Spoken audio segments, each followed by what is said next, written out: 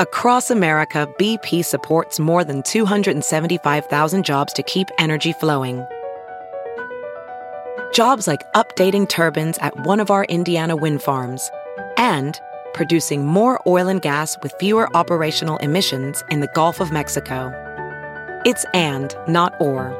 See what doing both means for energy nationwide at bp.com/investing in America. Good morning, I'm Margie Ellisor at Fox 2 with your St. Louis news, driven by Bommarito Automotive Group. More than 600 employees in the Hazelwood School District are getting their vaccines this week.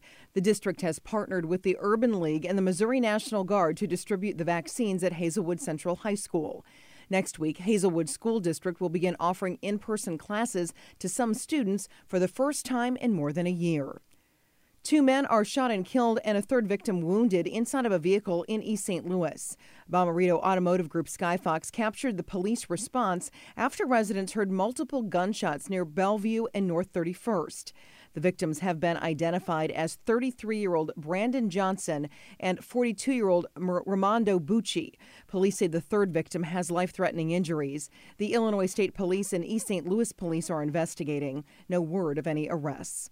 From the Fox 2 Weather Department, today will bring a mix of clouds and sunshine to the bi-state area, with more clouds northwest of St. Louis and more sun to the southeast. Temps will range from the 50s north to the 60s south with gusty southwest winds. Tomorrow, we can expect periods of rain and occasionally some thunder. Some of the rain will be heavy at times. Temperatures Thursday will only reach the upper 50s.